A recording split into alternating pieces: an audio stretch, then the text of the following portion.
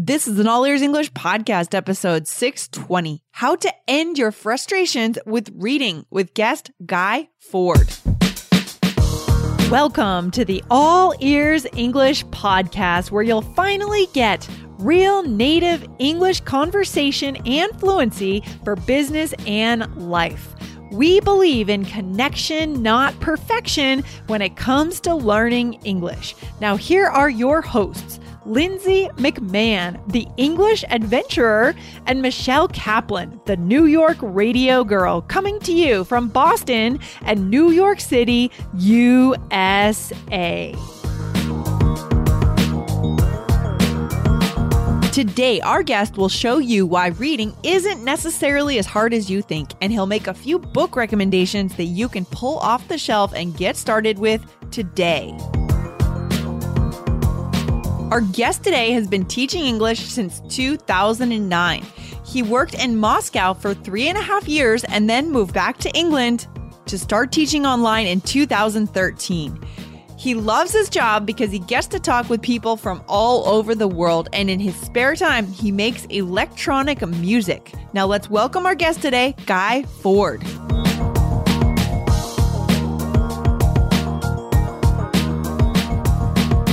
Another day is here, and you're ready for it. What to wear? Check. Breakfast, lunch, and dinner? Check. Planning for what's next and how to save for it? That's where Bank of America can help. For your financial to-dos, Bank of America has experts ready to help get you closer to your goals. Get started at one of our local financial centers or 24/7 in our mobile banking app. Find a location near you at bankofamerica.com/talktous. What would you like the power to do? Mobile banking requires downloading the app and is only available for select devices. Message and data rates may apply. Bank of America N.A., member FDIC. Hey, Guy, welcome to the show. How are you? Hi, thanks very much for having me. I'm good, thank you. Good. I'm glad you're here. And you were telling me before that you are a musician. Do you write your own music? Yeah, that's right. Yeah, I kind of make I would say house music, maybe techno, and I'm currently working on a live set with a friend of mine, a live performance. So that's very cool. Does that help you as an English teacher in any way in terms of your listening and your being attuned to students' voices? I'm not sure about that. I think having an ear for music does help to hear more for students, if they want to mimic an accent correctly or a sound. I think it helps if they're a bit musical. Yeah, absolutely. So today, Guy, we're talking a little bit about reading, right? So you had mentioned that you wanted to give our listeners a couple of tips on how to use reading to become fluent. We've talked about it in the last few months with a few other guests, but I'd love to hear your take on reading. And how do you actually use reading in a typical lesson with a student? Well, usually what I do is I give students reading as like a homework, and then we'll check it together, unless the student is a bit lower level, in which case I think it can be valuable to get them to read things out, and then I can correct pronunciation or something like that. Okay, but I think for our listeners, a big problem with reading is they just get stuck. I mean, they see all these words they don't know, and they go to the dictionary, and they feel it's overwhelming, like they're climbing a big mountain and hauling bricks up the mountain. It feels like this huge task. Where are we going wrong, and what are 3 things that we should keep in mind when we choose our own reading material? Okay, well, that's an excellent question. So I love reading. I come from quite a literary family. I always read a lot when I was a child. So I think it's ideal if students can experience that for themselves, just to actually enjoy reading in English. So how do you do that? So the first thing to do is know what to avoid. So quite a few students maybe pick something like Shakespeare or Dickens, and it's just too difficult. I mean, if we take Shakespeare, for example, that's like a different language, really. And even for native speakers, it's difficult to understand. Dickens is much more what we'd recognize as English, but the sentences are so long. I looked at the Pickwick Papers the other day. I looked at the first sentence. Would you like me to read it to you? Yeah, sure. Go for it. Okay. Just to give you an idea of this is one sentence. The first ray of light which illumines the gloom and converts into a dazzling brilliancy that obscurity in which the earlier history of the public career. I mean, actually, that's 2 lines. It's actually 7 lines of this, and it's one sentence. Well, so the words are great. I mean, they're high level vocabulary words, but how do we put all those together and understand what's actually going on, right? Yeah. I mean, it's just, even like for me, you know, it's difficult to understand. It's difficult construction. Yeah, it's too much. Yeah, exactly. It's too much. So that's my first tip is to avoid things like that. So that brings us on to the second tip, which is find something you enjoy, you know, something you actually get pleasure from. So maybe if you have an interest in a certain genre, you can find something in that genre.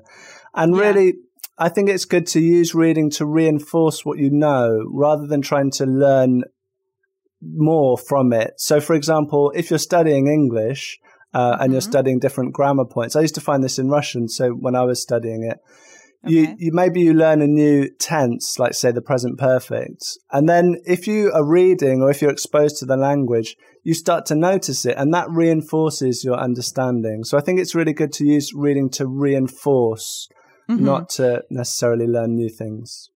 Oh, interesting. So what do you like to read specifically, Guy? What's your kind of reading of choice? What are you reading right now? I'm kind of in between books at the moment.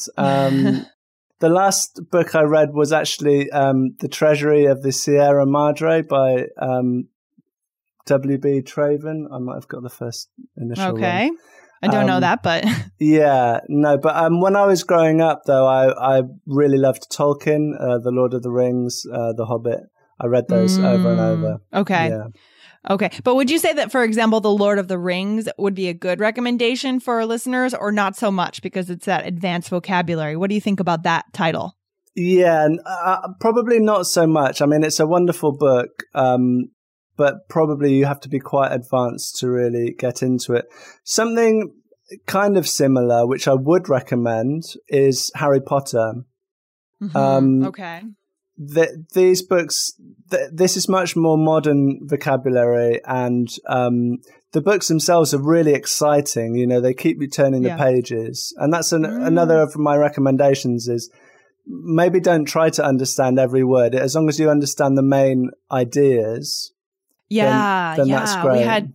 I like that. We had Ollie Richards on the show a few weeks ago, and he was actually also talking a little bit about reading and how to choose the right material. And one of his big ideas is, don't stop for a word until you actually have seen it, you know, a handful of times, maybe 5, 6, 7 times, because it must be important if you see it over and over. But if you only see it once, don't waste your time. You know, keep moving and try to keep going and don't try to understand everything you read. That's great. That's a great piece of advice. Yeah, I'd really agree with that. Definitely. Yeah. When you need mealtime inspiration, it's worth shopping Kroger, where you'll find over 30,000 mouth-watering choices that excite your inner foodie. And no matter what tasty choice you make, you'll enjoy our everyday low prices, plus extra ways to save, like digital coupons worth over $600 each week. You can also save up to $1 off per gallon at the pump with fuel points. More savings and more inspiring flavors make shopping Kroger worth it every time. Kroger, fresh for everyone. Fuel restrictions apply. Okay, so find something you enjoy. What would be your third tip then, Guy? What would you tell us to do? Well, we've kind of just mentioned it. I would say don't use a dictionary. Okay. This is kind of what we just mentioned, but you know, obviously don't not use a dictionary if you really want to find a word. Actually, what you just said, this advice from Ollie is perfect. So if there's a word, I think as a native, you know, we come across words that we don't understand and we don't really pay much attention. We just move on. But if it does come up, you know, 6 or 7 times, then it would be worth getting your dictionary out. Yeah, absolutely. I'd just like to recommend, so I recommended Harry Potter. That's kind of, I'd say, for maybe strong intermediate or upper intermediate and above. For lower levels, I really recommend Roald Dahl. Do you know his books? Yeah. Oh, I know Roald Dahl. I think I used to read it when I was a teenager. Yeah. Oh, good. So the most famous one probably is Charlie and the Chocolate Factory. But he's done lots of books, and I know they're children's books, but I still read children's books. You know, I don't really distinguish. I think they can be great.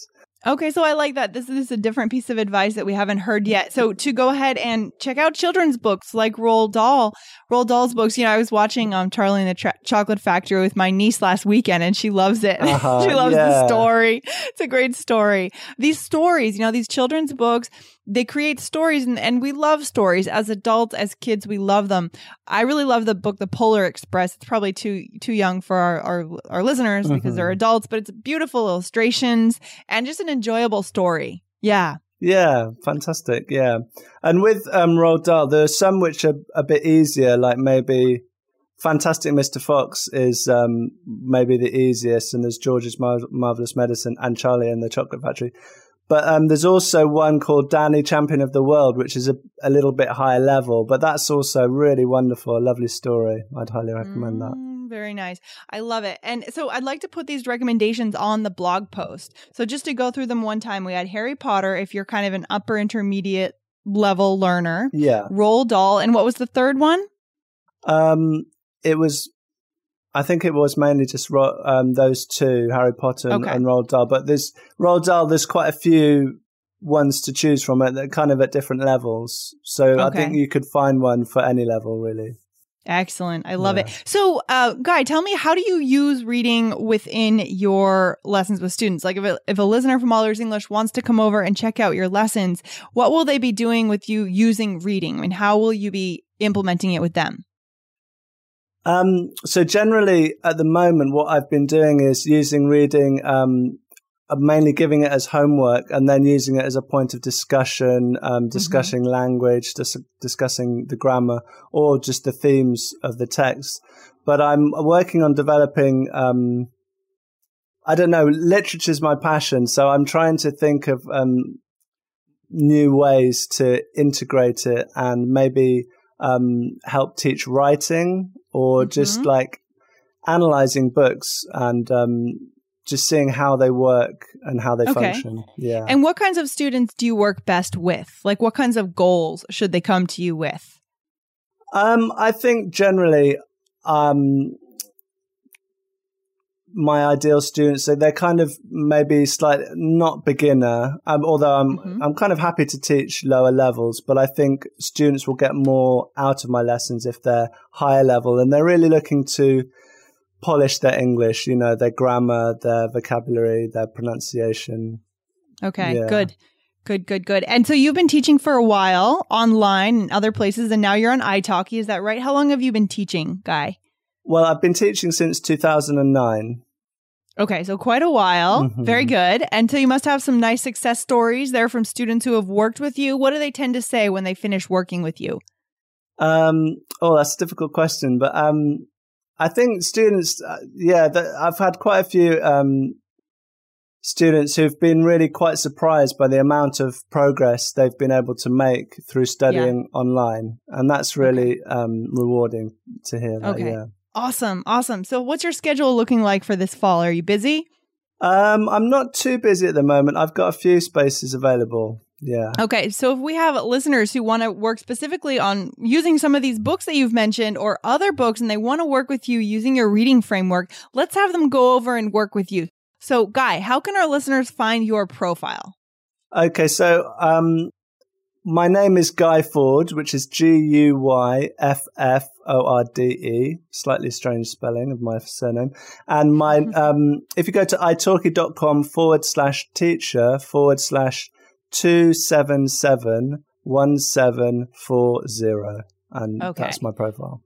All right. Very cool. Well, this has been good. I think reading is a key piece. And I think that I'm glad that we're getting at this topic quite a bit this fall, guys, because, don't dismiss reading. It is important. It's not just about listening and speaking. We need to implement reading, but we need to do it in a way that we don't lose confidence, because that's what it comes back to. I think a lot of students pick up a book, try it, and then they throw it across the room because they lose this sense of confidence. Okay. So Guy and other teachers are here to help you with this. So I want to encourage you to go on over and book a lesson with Guy and give it a try. Don't give up on reading. Very good, Guy. I know we had a couple of technical issues getting started today, but we finally got it going. And thanks for coming on the show. Thank you so much for having me. It's been a real pleasure. All right. Thanks, Guy. Take care. Thank you. Bye. Bye.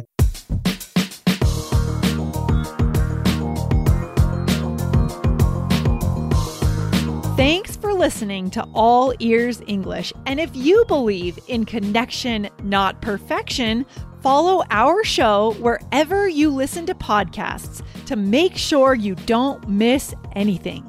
See you next time.